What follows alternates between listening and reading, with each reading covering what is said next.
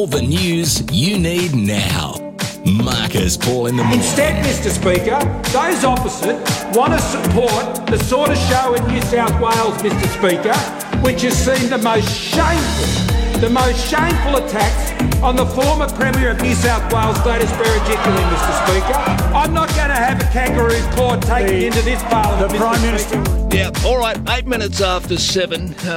Kangaroo court, witch hunts. I don't know. I don't think Scott Morrison, our Prime Minister, will be exchanging Christmas cards with Christine Holgate. Yeah. Anthony Albanese, Federal Opposition Leader. Hello, Albo. How are you?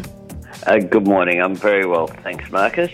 A really interesting few days.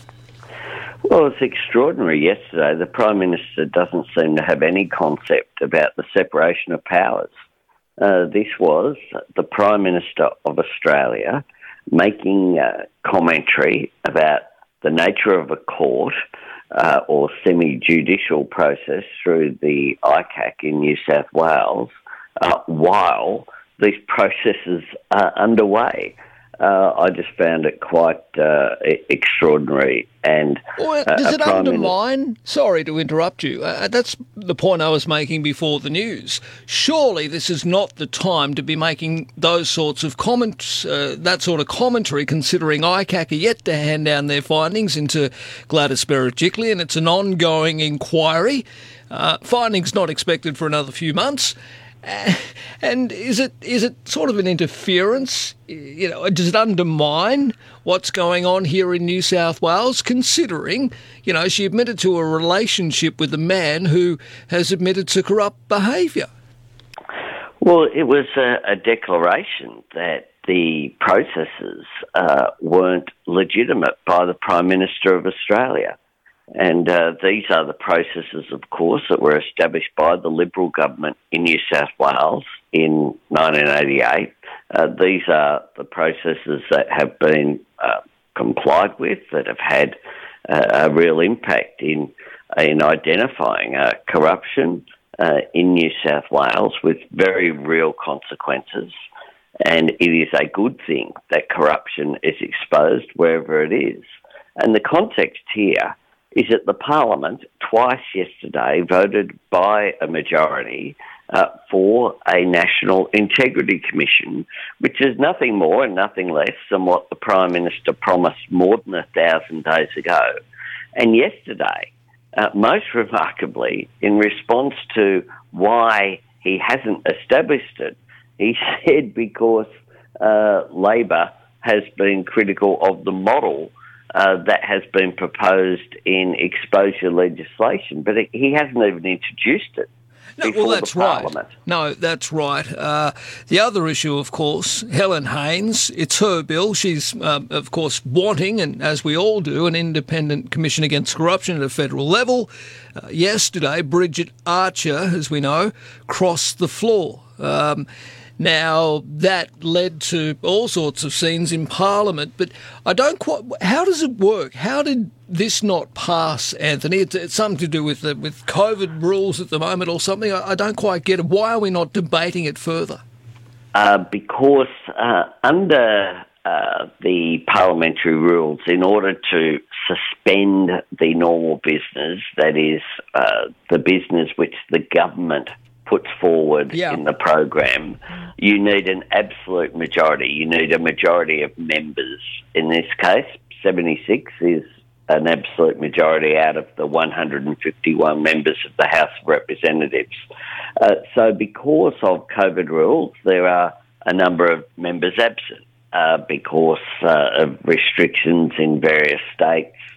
There might be some health concerns.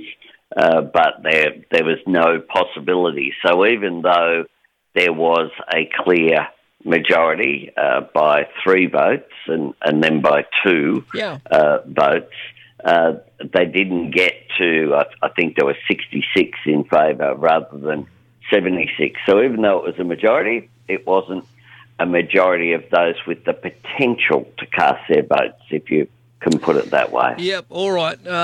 Well, we'll have to wait and see what is next for this important and crucial piece of legislation. The other bill, of course, that's causing the Prime Minister all sorts of issues is, well, the anti-discrimination bill. Where are we sitting with that at the moment?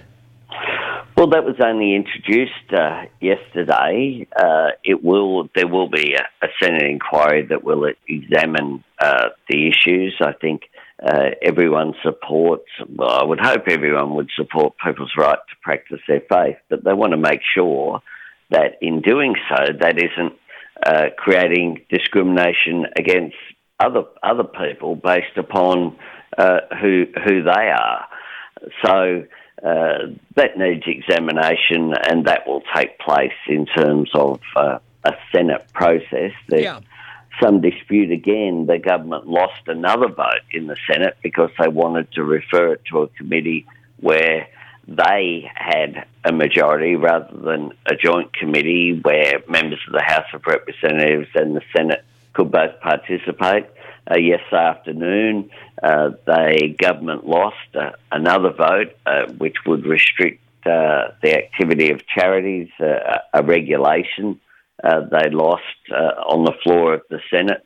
And, of course, we saw another two occasions this week in which government members crossed the floor to vote against their own government. Now, we have a circumstance whereby we have a Prime Minister who isn't in control of his own party room, who doesn't have an agenda for the nation coming out of COVID, and is just looking for scare campaigns as a way to try to get through into a second decade in office. One of these scare campaigns that maybe you refer to is China. I noticed in the press today, front page of the newspapers, hunt for Red September. They're really amping it up. I don't know. I mean, it's important, obviously, that we look after the sovereignty of Australia. And, of course, if there are some Chinese spy ships in our midst, we need to know about it. But I don't know. I question the timing of the release of this story. It's November the 26th. Apparently, this Chinese ship was off our coast back in September. And now all of a sudden we're hearing about it. I don't understand. Is this a distraction, Anthony? Look, I'm not discounting the fact that obviously our sovereignty and our national security is ultimately very, very important. But I just shake my head when I see this exclusive story in News Corp today, front page, when, to be perfectly honest, maybe what should be front page is the disintegration of the current government. Well, I think I'll leave others to comment on that. Our national sovereignty is obviously very important, and Australia, I have every confidence that in Australia's Defence Force and our intelligence agencies to be able to undertake the task which they have to keep us safe. All right, well, that's a short comment on that. Okay. I mean, like I say, were you briefed on this? No.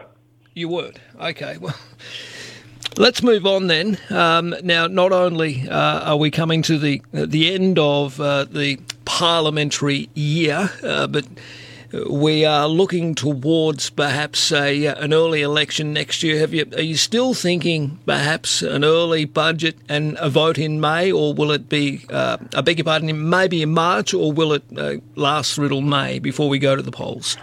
Oh, look, I think the problem for this Prime Minister and the government is keeping the show or any semblance of the show together when Parliament sits.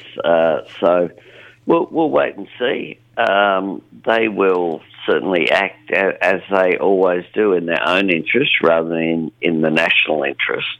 But I think really we need to start to imagine how we emerge out of COVID. Yeah. And set about creating it. I want to create new industries. I want to strengthen security at work. I want to make sure that we embrace the opportunities that are there to shift to a renewable energy superpower. I want to make sure that we can train Australians for the jobs of the future. And I want to make sure that we make more things here. I think that's one of the big lessons arising out of the pandemic is we need more resilience. And you also want to protect people against domestic violence. One of your policies was announced earlier this week, the funding of 500 new community workers, including caseworkers and counsellors, 10 days paid domestic and family violence leave, also $100 million more into crisis accommodation, and the provision of 4,000 social housing units for women and children fleeing domestic violence and for older women at risk of homelessness. This is certain. Often you criticise for not providing policy. It's here in black and white in front of me. I like the idea of social housing. I like the idea of, looking after women, elderly women at risk of homelessness. These are the important things that people talk about.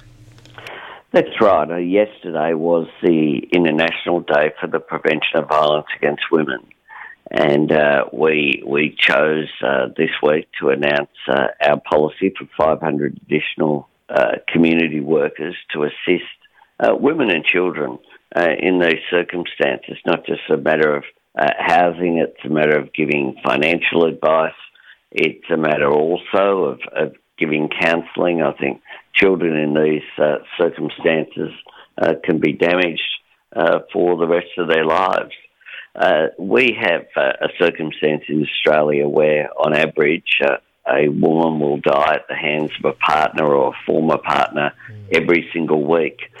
We have a circumstance whereby police are called out to a domestic violence incident every few minutes in this country, and tragically, every single night, just like last night, it would have happened.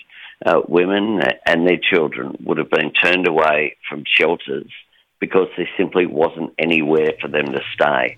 And they would have spent the evening in a car or on a friend's couch, or worse still, felt that they had no choice but to return to a dangerous situation.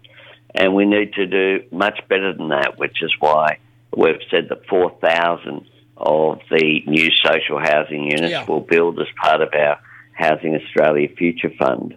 Would be reserved for women and children escaping domestic violence, as well as that emergency funding. All right. Albo, good to talk to you. We've got one more week, have we, of federal parliament, is that right? Well, one more week. Okay. 4 days to go, and we'll see what the Prime Minister has in store. Certainly, there's no big forward agenda in terms of the legislation that's before the Parliament. All right. This is a Prime Minister who, no doubt, will continue to raise some scare campaigns, and we'll see what next week brings. Good to chat. Thank you. Thanks, Marcus. Federal Opposition Leader Anthony Albanese.